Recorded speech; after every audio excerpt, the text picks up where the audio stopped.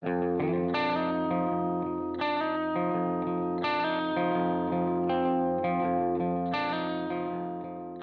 there, everybody. Welcome to another episode of the Cloud-Based Mayhem. My guest today is Nikolay Lipko. He is a Ukrainian, Russian-born pilot who's currently living in Chamonix and also a mountain guide. And he reached out to me a few months ago with the subject line, "The Scariest Flight of My Life." And I thought, interesting. I'll have to look into this. I've been doing some of this fear injury work with Jessica Love, who's working on a thesis on this. And so I read the email and found it quite interesting and got him on the show. And we recorded this the first time, about a month ago now, and the recording didn't work. There was something wrong with my platform where I record all these podcasts. And so we thought we had it, and we didn't. So I had to reach out again, and we did it again. And because we've done it twice, I've had quite a bit of time to think about this. I don't want to give it all away, but Nico's scary flight in Chamonix was on quite a boisterous day. He has been flying 5 years. He was flying at high-end ENB and had a massive frontal and really hard inflation. And on the reinflation, the A1s at the Mayons popped, the one line, which leads to 4 lines. And so it left his aircraft in a very unstable situation, which resulted in a toss. And so you'll hear all about that. But I'd like the takeaway here, and I think as you'll hear in the show, I try to remain pretty neutral. Nico is of the opinion that it's a fault with the wing and a fault to the manufacturer. And I read the manufacturer's response to this, which I thought was pretty reasonable. And these wings are load tested, and that's where a wing is qualified. And we often put stress, not often, but there are times on really big days where we could put stress on it beyond the load testing. And normally that works out. Sometimes it doesn't. And in the show, again, I point out a couple cases that I know personally where it didn't. And I have to say, I don't fully agree with Nico's takeaway here that this was a fault of the manufacturer. I don't think it was. I think if there was, if this was a problem, we would see this kind of thing over and over again, and it would be a recall. So anyway, I just wanted to put out there that I think the takeaway here should be that, we need to check our gear, that gear failures can and thankfully not likely happen, but they can happen, and it might happen. And we need to be thinking about what's our plan B and C and D when things go wrong. So it's a great story. It all worked out well. And, from both of our perspective, it's always just speculation. We can't prove one way or the other, as the manufacturer can't as well. They took the wing back. They load tested the other side. It passed. And I don't think this is necessarily leads to a manufacturing fault. I did reach out to 777 to get their reply to this. You'll hear, I read their response in this, and I haven't heard anything by the time we put the show out. So I haven't gotten a response. If I do, then I'll put that out in a future show. But you be the judge. It's a fun story, and there's a lot of takeaways here. Enjoy. Cheers.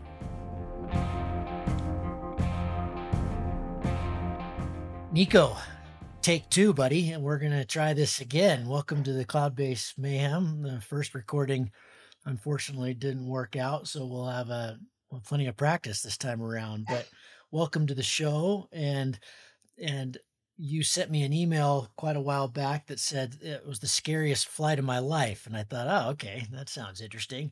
I've been working with Jessica Love. I don't know if you've heard of her, but she's been a paraglider a long time and spent a bunch of time in beer. And she's done a lot of work for her thesis on fear injuries. And it doesn't sound like you really had a fear injury from this one, but let's give the audience a little bit of background on who you are. And we'll stay out of the politics like you mentioned last time, but you've got an interesting background, and now you're living in Chamonix and you're crazy about flying. Hi Gavin. Thanks for having me again. So yeah, I learned a lot from this podcast, and I hope the listeners will learn something from this one as well.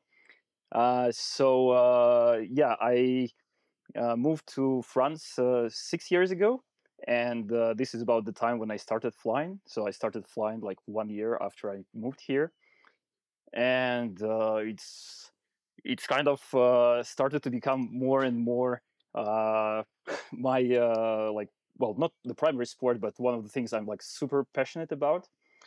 At the beginning, it was just like yeah, simple like flying. I didn't even consider at some point I would progress to anything like serious pilot wise. But like every year I flew more and more. Last year it was 250 hours. I also That's a started. healthy year. Yeah, it was a nice one, and also was like a nice season in the Alps. So I flew some big 200K triangles. I also do climb and fly because I'm a mountain guide. It's actually also like a career change because before moving to France, I worked in software and hardware engineering for many years. And at some point, I was just fed up with living in a big city with all the stress and traffic and everything. So I moved to a tiny village in France to yeah, to follow my passion for the mountains. And paragliding became one of the things that really complements everything nicely.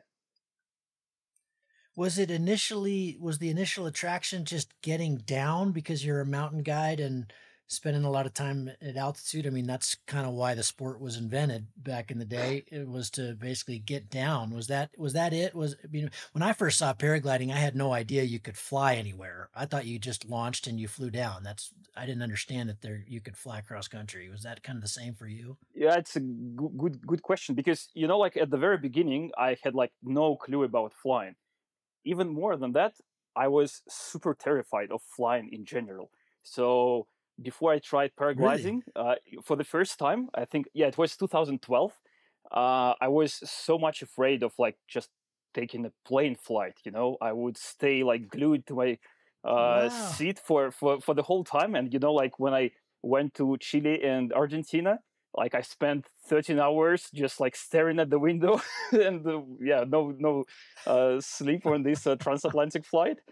And then in 2012, it was actually August 19, 2012. I remember the day because it's one of those like very rare days when it was possible to top land on the summit of Mont Blanc. So Mm. I booked a tandem flight in Chamonix, and we just like flew around for half an hour, and it felt completely awesome. Like I wasn't scared. Like after 1 minute into the flight, I had like zero fear, and it just felt so nice and supportive. Like with the wind and everything, it felt absolutely awesome. And after we landed, the tandem pilot, he asked me like, "Do you want to go to the summit of Mont Blanc?" I thought he was joking, like because like how it's possible? How I mean, like how can you start at 2,000 meters and then like fly to 4,800 meters? It felt like a joke, but he was seriously. He was totally serious. So he was like, "You can pay me 600 euros and we go there." I was like, "No way." And I refused because I didn't have like enough cash with me and I wasn't warmed up for the occasion. But yeah, it felt like really awesome. Like, how could it be that with like this piece of like lightweight fabric, you can actually like travel distances? So initially, when I started, I thought like, well, it's just like so cool, like to be just flying around, like flying, just this, just the feeling of flying. This is what was Mm. something attractive. And also, when I started, so it took me 6 years to actually book a course in Chamonix to learn how to fly on my own.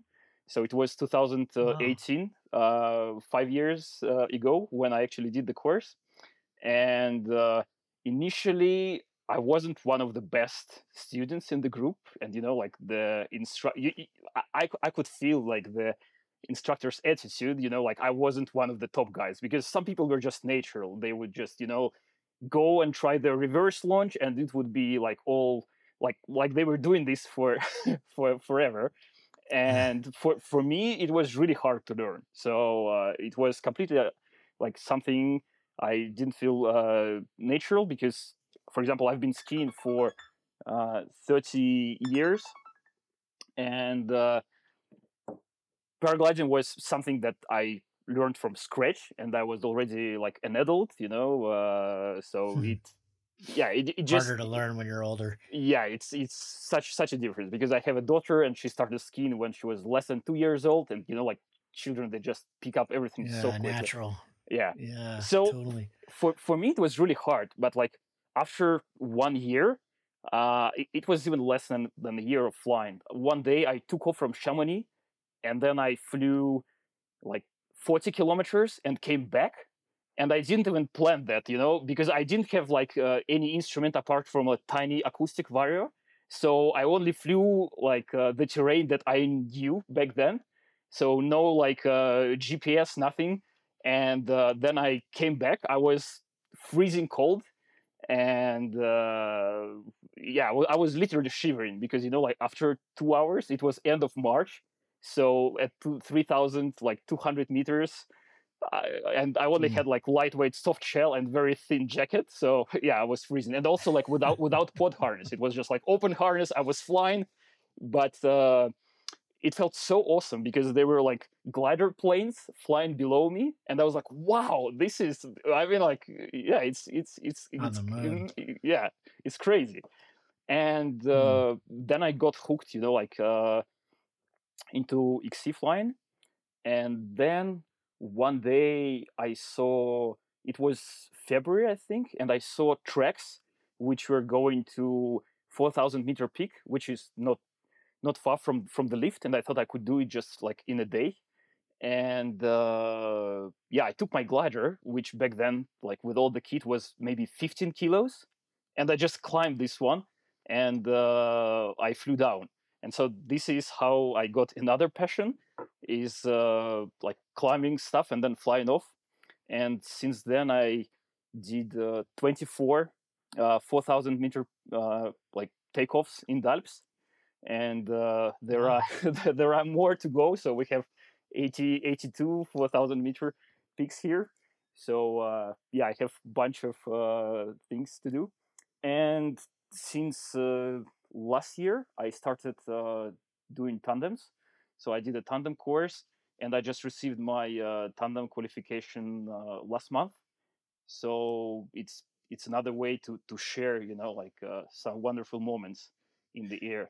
And is your main source of income now the guiding, with the climbing guiding, or is it still software engineering? It's kind of in between because, like with my certification, I have to validate it in France, and it's it's time consuming because France is a great country.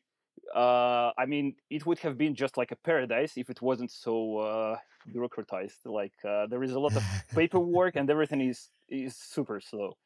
So even though I received my like guide license last year, to validate it in France, it takes time. So it's still like in this transition period. So in order to be able to work in France, I still need to get the French equivalent. And so my license is valid everywhere but France.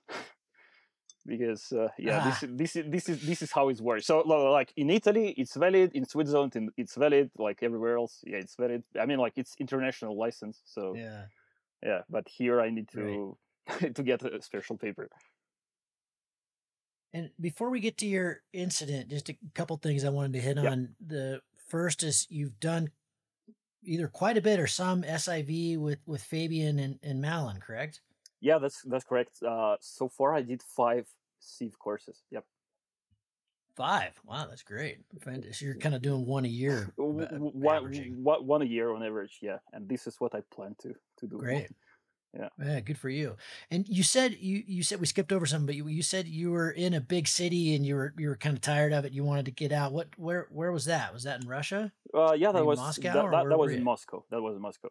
So because Moscow. This is the take 2, and the listeners don't have the idea about my background. So I'm like half Russian, half Ukrainian. So I have Ukrainian dad and Russian mom, and this is like another living proof why this war is like it's just nonsense and it Crazy. should be stopped. Yeah.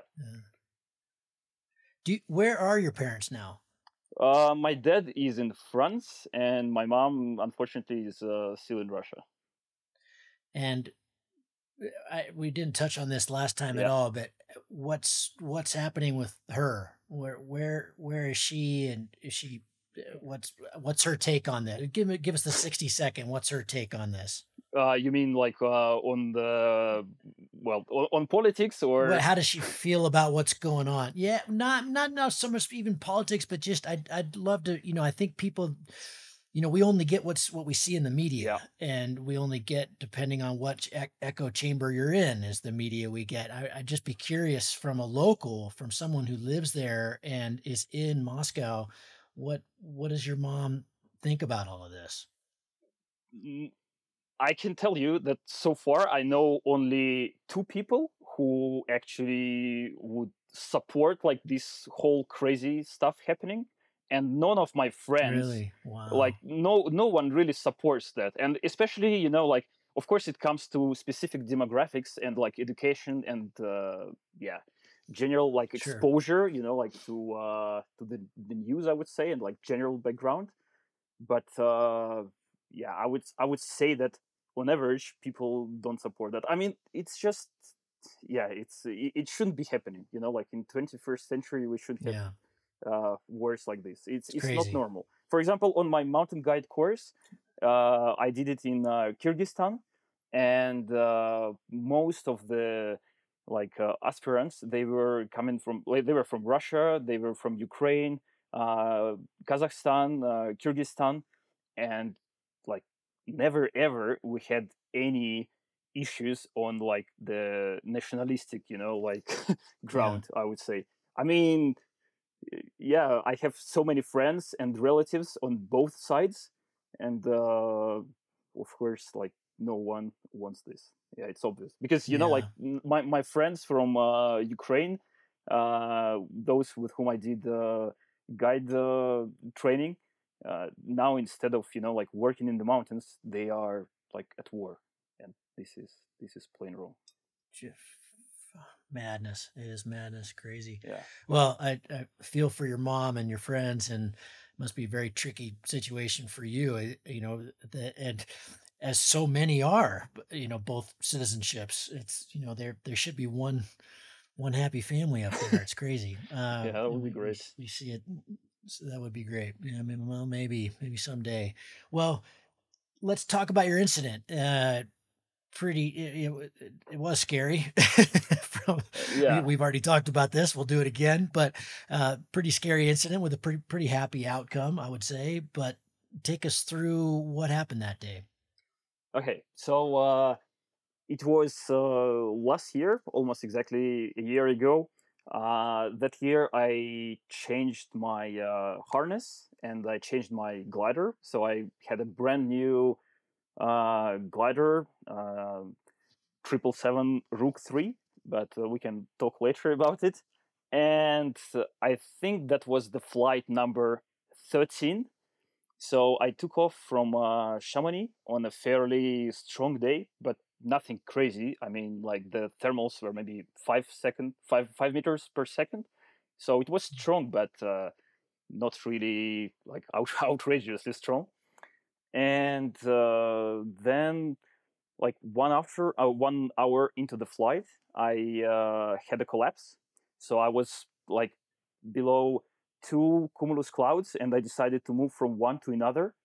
There was obviously like some turbulence in between, like some sink, and I had a collapse, which I reopened, and so like, well, I mean, like pump the brakes, like, and on reopening, like there was a very severe shock, and like it felt immediately that something went wrong.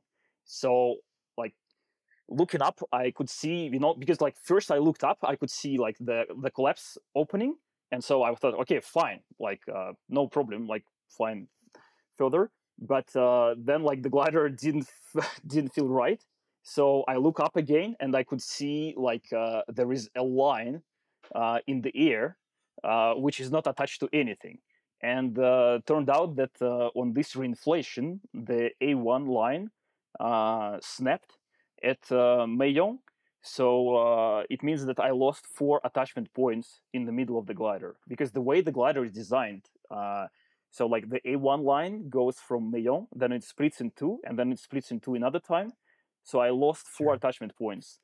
And at this point, like the glider became irrecoverable. So it was going between stalling and parachutal. So like hands up, and it would go like parachutal, just like falling down. And if I touch a little bit of brake, it would stall immediately. So my descent was maybe around 10 meters per second, according to the GPS track log. And any rotation? Well, it was spinning? It was unstable, obviously, because like it was like in the middle, but still like it was the left side.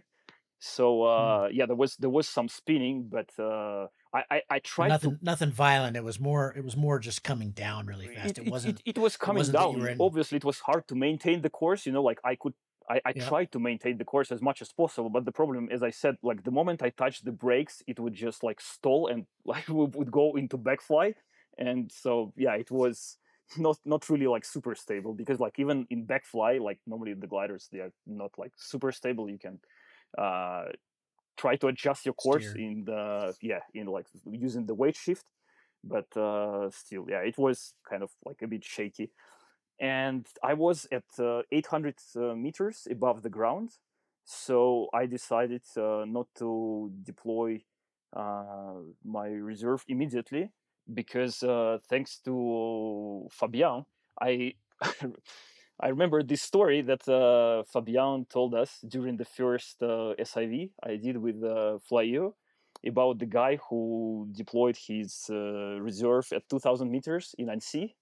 And then with the valley wind and the strong thermals, he started his XC flight under his reserve.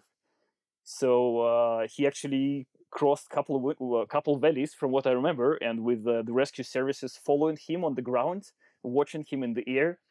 And it must have been like very scary experience, because like when you are under reserve and you have like zero control on like what's happening, it's it's seriously scary.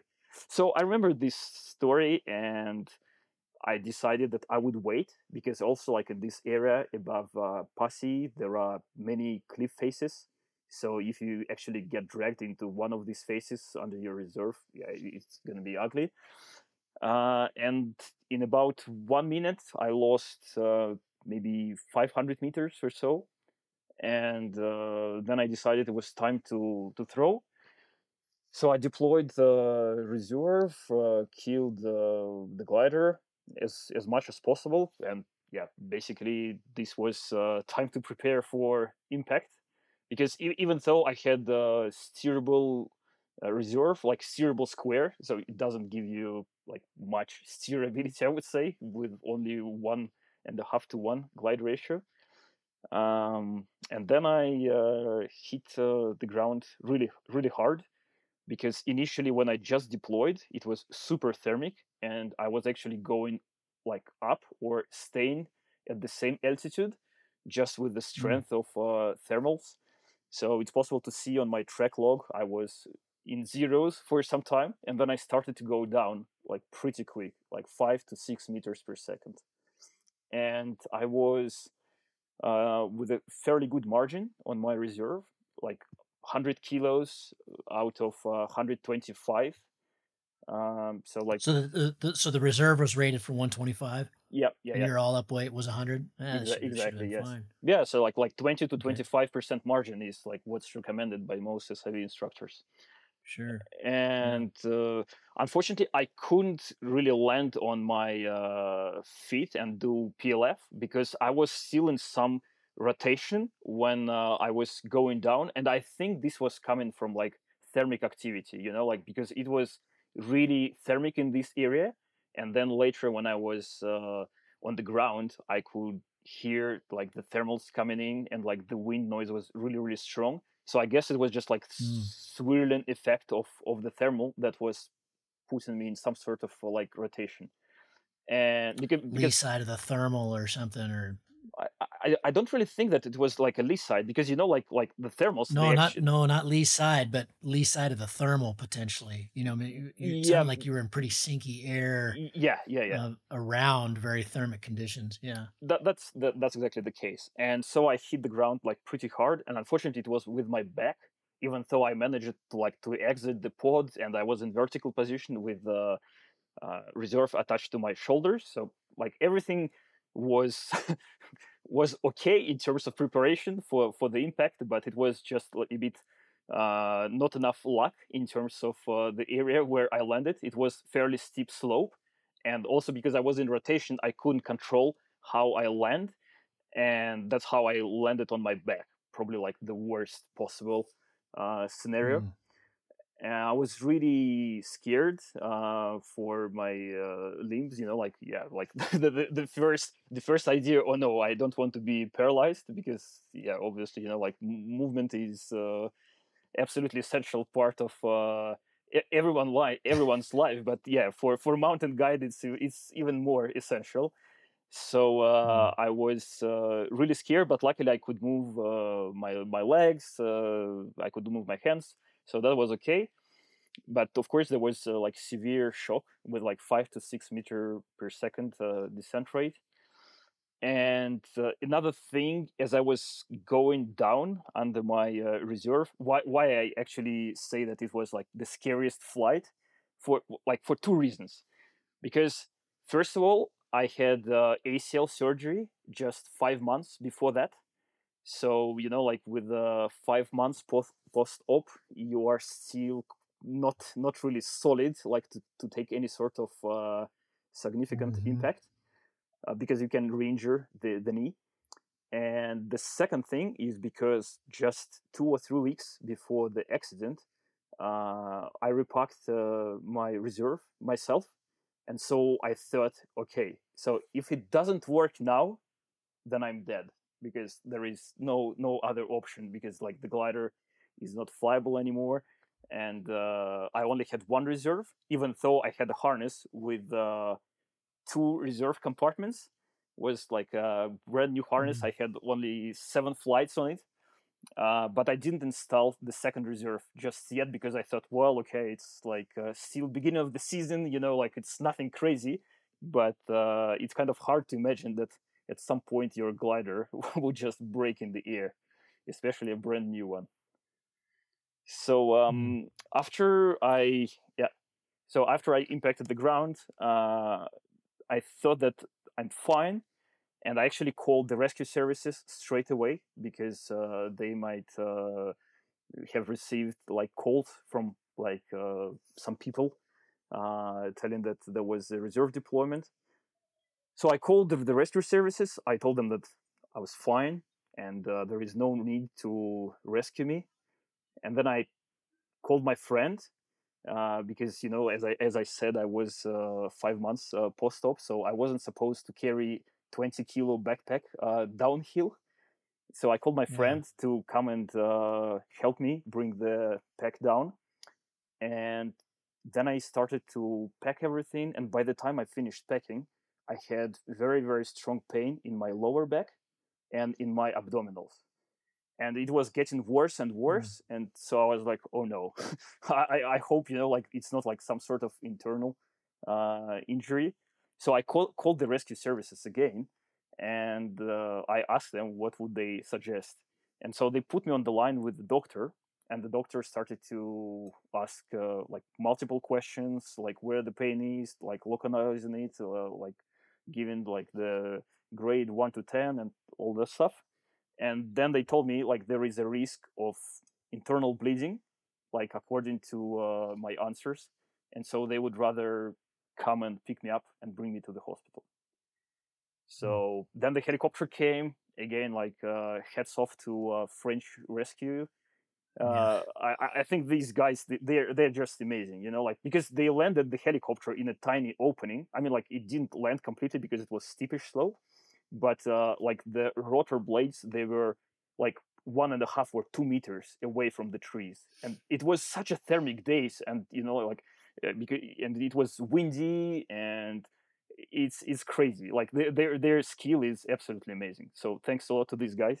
They brought me to the hospital, and there I did like a bunch of checks, spent there a few hours in an emergency room, and yeah, miraculously nothing was broken, just like severe shock. And I had a lot of neck pain and lower back pain for the next few weeks. But yeah, I had to rehab it for a bit, but nothing Broken. Must have had some pretty serious internal bruising and stuff. That stuff takes a long time to get over. Yeah, several things that strike me as is quite fortunate is just having this accident in Passy and not in a million other places in the world where you wouldn't have had the helicopter option. And I mean, it is quite a cliffy area there. I can see how you were hesitant to throw. And so you've had a year to think about this and a year to kind of unpack it all.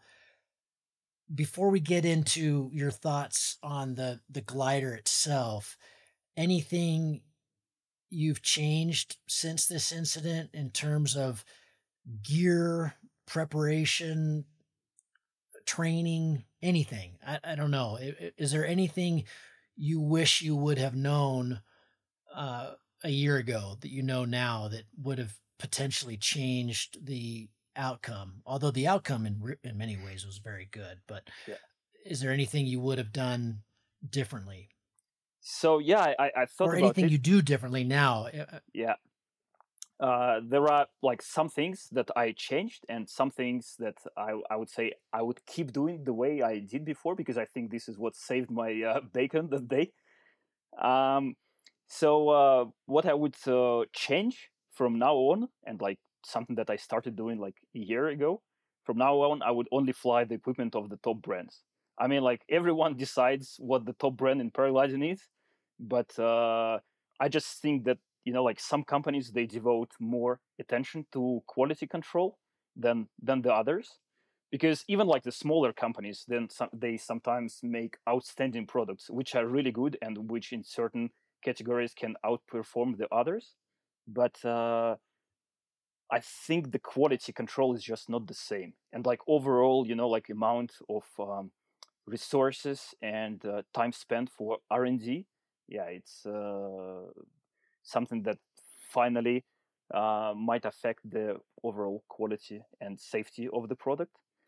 What I would also do, I would say that I would try to minimize flying without reserve.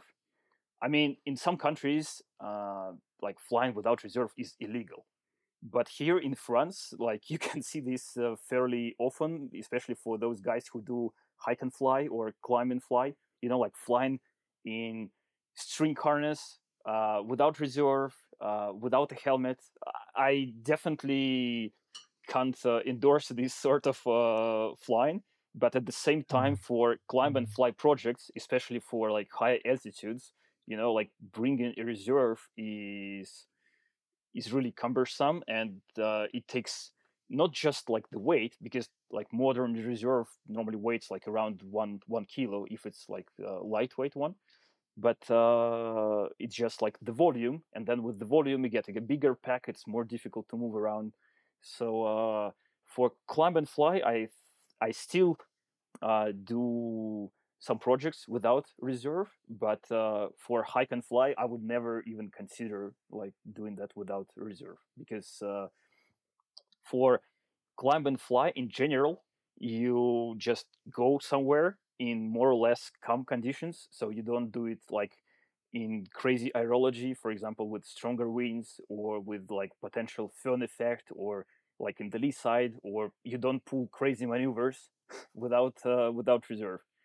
But for general like hike and fly, I don't see a point why would someone save 1 kilo of weight. Yeah, I don't think I agree with you 100%. I don't think this is where we try to save weight. I mean, it's been an interesting kind of mental exercise for me, even with the X Alps, with the 4 campaigns there. My reserve is, I don't have the 20% that you're talking about. Hmm. I am taking on automatically a lot more risk just by flying a reserve that's incredibly light. And, I think my reserve is 980 grams. And so, I'm going to be coming down, and this is in good air. I'm going to be coming down at least 5 meters per second, if not six. And that's definitely where you can start snapping stuff. So, yeah, I mean, I think maybe that's justified in, in something where you're participating in a race like that, where, you're talking metric tons over the course of the race that you're carrying, and every little gram counts. But you've certainly got to be willing to accept the trade-offs. And that's a whole nother discussion with lightweight gear. There are definitely a lot of compromises we're accepting there, and I think we need to frame it that way, that you're accepting more risk, that when you're flying lightweight gear, it's automatic, it's physics. Yeah, for But sure. okay, good stuff. I mean, why I really kind of liked your email, and the reason I've wanted to talk about this is it just, we don't hear about gear failures in our sport. It's usually, our heads that make the mistake, flying conditions that are beyond our ability, flying on bad days, just not, like Senator Croce says, you fly the good days. And so we're automatically, by flying better equipment, the reason the accidents have not gone down, like Russ Ogden says, is because it allows us to fly in harsher and harsher conditions. We can fly in more wind, and wind is dangerous. You have lee and all this stuff. But in this case, it was a gear failure, which is really interesting. I want to read 777's response. We received the glider with broken A1 line. The pilot stated that the line broke after heavy frontal collapse flying in strong conditions. You've just confirmed that. We examined the line and found the line has the right stitching according to our production files. The tread material is as per production files. We used the line on the other side and performed a line break test. The line broke exactly at the same value as the line sample certified Eric Turquoise, the test center in Switzerland. This complies with the theory that the materials and labor work have been done as it has been done on the certified line and load and shock test wing. Possible conclusions. The way the line broke shows that it has been a subject to a massive load, higher than the one that is performed for the certification of the lines and wings for load and shock tests. This kind of abnormal thing can happen where the load distribution ends up on one rather than two single points in a moment in time. There is always a possibility of micro damage prior to the event, but this would be speculation at this point. So that'd be sand or salt water or something like that. Since the glider and its manufacturing is up to the point of the serial wing, 777 is not taking any further actions from here. How does that response sit with you? Well, obviously, I wasn't happy, especially because I paid for brand new glider, and the second reason is because that was my second 777 glider. I flew the night before that for like 100 something hours, and I did my first bigger cross country flights with the night. I flew my first 100K on the night, and with Rook, yeah, I was really disappointed to see that because obviously after an accident like that, I would never ever have the trust to fly under this wing again. Even if it's like up to specification or whatever, I just believe that there is some design issue with this particular model. And the reason I believe that is because I saw a guy on paragliding forum who did SIV, I think it was in Annecy, and during practicing the frontal collapse, he had also A1 line snapping on his Rook 3. And in his case, it didn't break at the maillon, it broke at the glider attachment. But anyway, you see, like there are two gliders of the same model, and they have some issue on frontal collapse. So to me, this is something to think about and to start thinking that this is not coincidence. So I think in the case of, and in this case, 777 should have done more inspection and more tests maybe. I mean, just like flying, like maybe not this particular wing, because I actually think that like this particular wing is just exactly as all other rooks out there, but some sort of design like decision, maybe like the combination of like the way how they split the lines and how the weight is distributed, combined with the fact that rook has extremely small openings on the leading edge, and this leads to the shock reinflation at some point. I don't know, because I think I had like a smaller collapse on the rook before that, like maybe a week or two before that, and also it felt like the reopening was a little bit harsh, even though the collapse wasn't like a big one, and so I don't know. It just feels that something is wrong with like particular design decision on this glider. I don't want to say like 777 make bad gliders, because I actually think like they make a very nice gliders. And I was very happy owner of like Knight, and I know many people who flew like Queen and so on. But like this particular model, I believe has some issue, and they just don't want to acknowledge that, because if they do, they would have to recall all the gliders of this model on the market, and this might be like really financially taxing on the company. So I want to be clear here for the listener that this is obviously all conjecture. We don't have, you or I don't have proof. We don't have backup. We don't have, I literally know nothing about 777. So I can't even weigh in here. But I'm curious if you have, did you talk about your incident with Malin or Fabian? Did they have, what was their opinion? Yeah, of course, I talked with them, because actually after this accident, I had SIV in 3 weeks after the accident. So I bought another glider and did SIV just after that, which was really like confidence inspiring, and which was a great way to come back to flying. And both Fabian and Malin, they told me that they have never ever encountered anything like that during the SIF courses that they run. Fabian had a similar accident on a prototype glider that he was flying for one of the companies, but it's completely different, like flying a prototype, which this can happen. I mean, probably many people saw this footage on Instagram or YouTube where the glider rips like apart in two pieces, one of the prototypes. But when you have a serial wing and it breaks in flight, I have never met any SIV instructor who witnessed something like that, because I talked, I think, with 4 or 5 SIV instructors, and also with other like training instructors in Chamonix and around Annecy. No one ever heard of anything like that. So this is something, well, I would say at least suspicious, and also because we have this second case with the guy who had problem with the glider also during the frontal collapse. These things, they tell me that it's not a coincidence.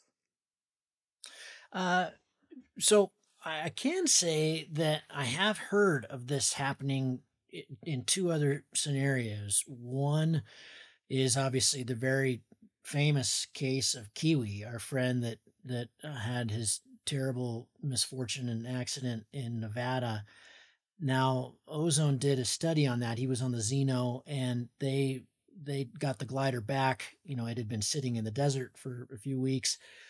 It was an older glider, and he had relined it, and the conclusion was that the knot you do at the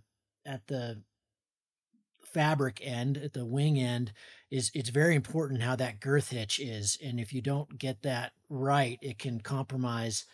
I believe they said in the study maybe 20%. I've got Russ on the show next week. I can confirm that. But when collectively you have, typically this wouldn't be a big deal, but collectively, he was flying in extraordinarily strong air, and big guy, big wing, and probably the theory is, we don't know for sure, but the theory is he took a huge hit, and probably popped a line or maybe two lines and then zippered out. And then that just put more and more and more pressure on the succeeding lines and literally came, unattached from the wing. Another case is a good friend of mine and neighbor, Nate Scales, was flying here. I think it's the only time he's thrown his reserve. I don't remember what year this was. It was about 10 years ago on the Ice Peak 6, Niviak, which is a bomber wing. Everybody can attest to that. And, I don't know how many hours he had on it. I don't know anything about the where the wing was at, but it was in incredibly strong conditions, 12 to 14 meter day. Wow, So okay. exceedingly strong, which is, not typical even for here, but it does get that strong here. It's a very, very strong place to fly, kind of like the Owens out in California. And, he took a monster hit and blew a whole bunch of his A lines in the reinflation. So, I think there are circumstances where, and I'm not saying this one way or the other with your wing, I think there are circumstances where we just put forces well beyond what a manufacturer can even build for. And then it's, then it's a crapshoot. If it's gonna hold together or not. And so, I think Air Turquoise obviously does their job and they do it very well. And, load tests are Ian certified, and we have all these things to test a glider. But I would postulate that in this case, you may have taken a hit that is beyond, load testing certifications. Whether that's acceptable or not, I don't know. I don't know enough about these things. What I do need to do is reach out to 777 and just get their, further thoughts on this. I agree with you. The email seems a little, I would have liked to know a little bit more than that. Yeah. Anyway, I can't conjecture either way. I think really the lesson here is, like you said, flying gear that you're really comfortable with. I think the other thing that's, something that I rarely do is really check my wing. And, this has helped affirm for me that that's a necessary part of our, procedures. You and I spoke last time. I've had two instances about gear I would call massive failures that have been in my career that, or my flying time, that have been, both were really scary. One was a harness. I got a brand new harness. I won't name the manufacturer. And, the shoulder straps of many harnesses are, the strap itself, where the buckles go through, is covered by uh, uh, kind of a webbing, stretchy material that, so dirt can't get in there. And the tabs come out of that where you can either loosen or tighten. Everybody listening knows what I'm talking about, but I just happened out of pure sheer luck to grab the harness to go fly it the very first time and kind of yanked on the shoulder strap to pick it up off the ground. It was a seat harness, acro harness. And so it was, they're quite heavy at two reserves and everything. And I grabbed it and yanked it off the ground, and the shoulder buckles weren't buckled. So they were just tucked up into this, webbing material, the stretchy webbing material. It was brand new. It was delivered to me in the box like this. And that's not something we would ever check. You would obviously, sit in your simulator and adjust things, but an acro harness, a seat harness, they're comfortable. I can adjust them in the air. I didn't need to do that. I just grab the harness and go fly it, but it wasn't, if I had flown that harness, I could have just, picked up, tipped upside down and fallen straight out of the thing. Cause they had just skipped that. They hadn't done the buckle. They hadn't done the shoulder straps together. So crazy. Another one was one time I went to throw my reserve and ripped the handle right off the bag. And it was a bag again that was,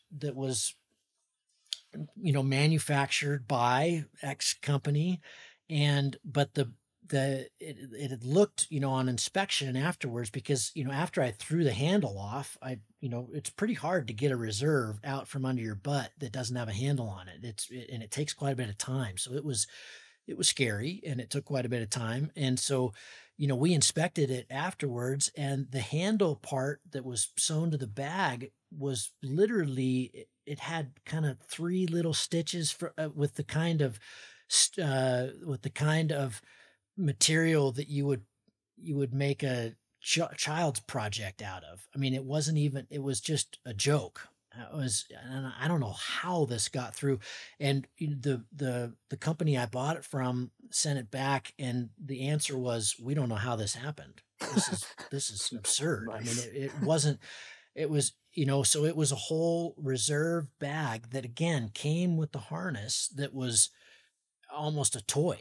And so, these are thankfully unusual, but to your point, I think that many companies are small, and the testing procedures are, I think, most of this stuff is manufactured overseas, and we just need to be mindful that mistakes, they're made by humans, and humans make mistakes. And it's a good idea to inspect your gear. I mean, the handle thing is just not something I would ever think of. You would just, oh, okay, when you pull the handle and it's gonna, but it just came off.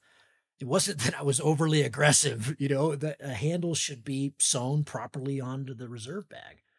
Yeah, on the same note, like with the company of the same manufacturer, when it got delivered, I had like well, a twist in one of the lines, and yeah, it was just like one of the belts was twisted, and the dealer who was delivering the harness, like he was really ashamed, because he was like, oh wow, how could they assemble it like this way, and so Mm, he had to disassemble it like in front of me, and put it back like normally. I mean, this was not like a safety issue, because it was just like aesthetically sure. wrong.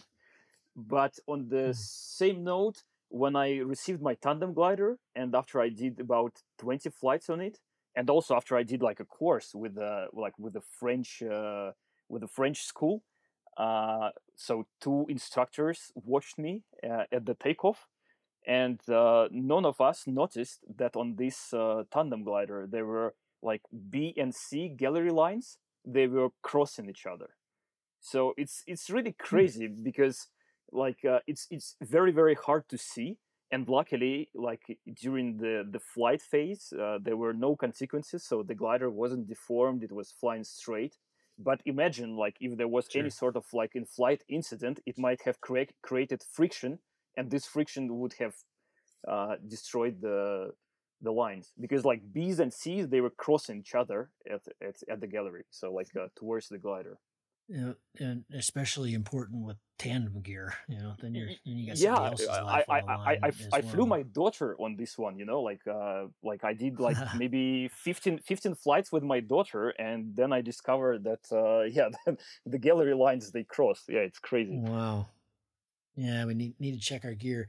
Uh, any mental issues, any kind of fear injury that came along with this? Anything you had to battle back from? Or it sounds like you got back on the horse with SIV a few weeks later, but was that any kind of an issue? I'm actually very happy that I jumped on the horse, as you say, straight away. So actually, less than 24 hours after I was discharged from the hospital, I was at the takeoff. My wife brought me there. I still had my previous glider, which was also made by the 777, and I did a flight like for 1 hour. I mean, like not very mellow conditions. It was a spring day, but late in the evening, and the cloud base was really high. So I basically jumped into flying straight away after the accident, and I think for me this was the way to deal with the fear injury. Obviously, every time now when I overfly the crash site, and this is like particularly known area for fairly rough thermal, I always have this in the back of my mind, like, yeah, what happens if if I ever like have a collapse like that big, and if it I don't know. I think it's really, really unlikely that I ever experience again the gear failure like this, because I think it's like 1 in a million or So whatever. It's unusual. it's Yeah. extreme. It's extremely rare, and this is again why it feels very strange that the same model had a similar breakdown like twice. Mm, So yeah, like this SIV was excellent way to also to push myself. So I bought a new glider with the recommendation of Malin. So thanks to him, and I had very nice season after that. So like I actually think now that doing SIV on a new glider is probably the best way to discover how it Mm. behaves in different scenarios, how it reacts, and yeah, it makes you not just safer; it makes you also much more confident. You just trust Mm. you trust your gear. You trust your instincts, and in general this is something that I plan to do in the future. I want to keep doing SIV courses once a year, and yeah, hopefully also I can do it like every time I change equipment. That's like the best way to discover it, because during my SIV courses in the past 5 years I deployed my reserve twice, so just on purpose because I wanted to. And I think this is one of the reasons, like in my accident there were no severe outcomes, because I knew exactly what to do. So first of all, I didn't Mm. deploy when I was very high. The second thing is that I knew how to kill the glider, and finally I knew how to deploy, because actually like deploying your reserve, like it's something that you should practice, like even if you don't go to SIV. For those listeners who like don't do this often, or like don't do this at all, even though I highly recommend it, you should just like deploy your reserve when you repack it, like just like sit in your Yeah. harness, like mount it and like throw it, because actually, yeah, especially like under G-force it might be not so obvious how how to do it, especially like if you have like a heavier reserve. And also like some harnesses, they have different configurations, like how far back you should reach. And those who fly with just one reserve, yeah, obviously like if you are in rotation scenario, it might be extremely difficult to throw reserve if you are in auto rotation. And in this scenario, like again, like I just quote Malin here, he says that 30 to 40% of deployments, when you throw in auto rotation, they would go in the Into glider, the wing. yeah, straight. Yep. So yeah, it's something that I plan to do from like since last year. I will always fly cross country, like big cross country flights. I'll always fly with two reserves, because it's just like another extra safety measure. Unfortunately, not something that you would do, like at hike and fly competitions, which I also started doing. But yeah, as you said, like it comes to measuring every gram. Of course, like if you do X Alps, it's even more crazy, because Mm. you are doing this for a very, very long period of time, and yeah, because you cover a lot of vertical and also flat distance.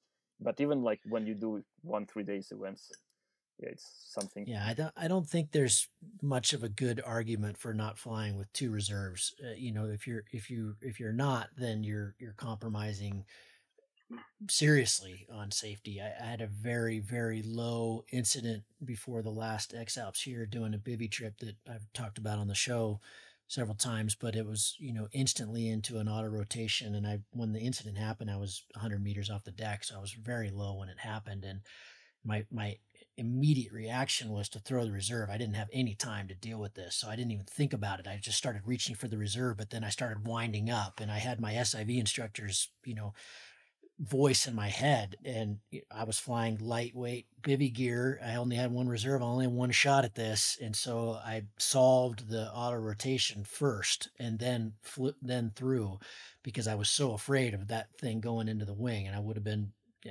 either severely hurt or dead had I. And so I was very happy for that SIV training, but it also, it would have been that would have been a nice scenario to have two reserves, just huck and huck, and one of them was probably going to at least work out. But yeah, I think again it comes down to what's the risk profile that people are willing to accept. And this is a fascinating story that I'm really glad you shared with us, because it's just not often we hear about gear stuff. And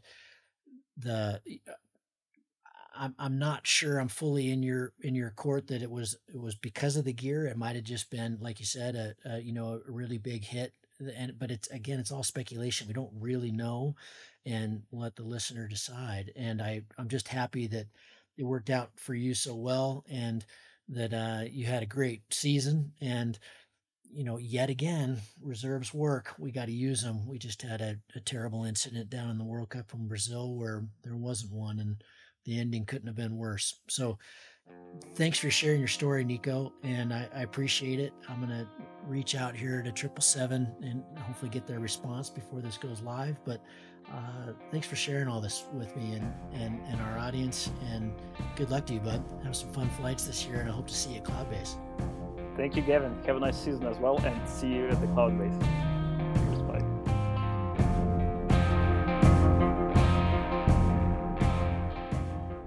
If you find the Cloud-Based Mayhem valuable, you can support it in a lot of different ways.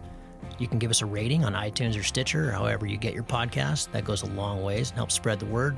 You can blog about it on your own website or share it on social media. You can talk about it on the way up to launch with your pilot friends. I know a lot of interesting conversations have happened that way. And of course, you can support us financially. This show does take a lot of time, a lot of editing, a lot of storage and music and all kinds of behind the scenes cost. So if you can support us financially, all we've ever asked for is $1 a show. And you can do that through a one-time donation through PayPal, or you can set up a subscription service that charges you for each show that comes out. We put a new show out every 2 weeks. So for example, if you did $1 a show and every 2 weeks, it'd be about $25 a year. So way cheaper than a magazine subscription, and it makes all of this possible. I do not want to fund this show with advertising or sponsors. We get asked about that pretty frequently, but for a whole bunch of different reasons, which I've said many times on the show, I don't want to do that. I don't like having that stuff at the front of the show.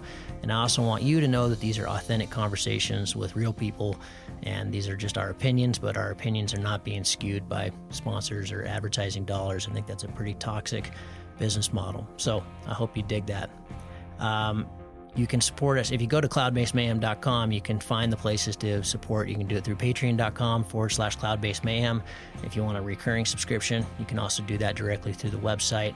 We've tried to make it really easy, and that will give you access to all the bonus material, little video casts that we do, and extra little nuggets that we find in conversations that don't make it into the main show, but we feel like you should hear.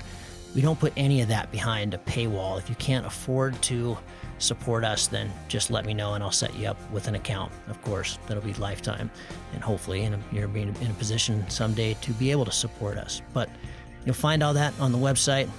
All of you who have supported us or even joined our newsletter or bought Cloud-Based Mayhem merchandise, t-shirts or hats or anything, you should be all set up. You should have an account, and you should be able to access all that bonus material now.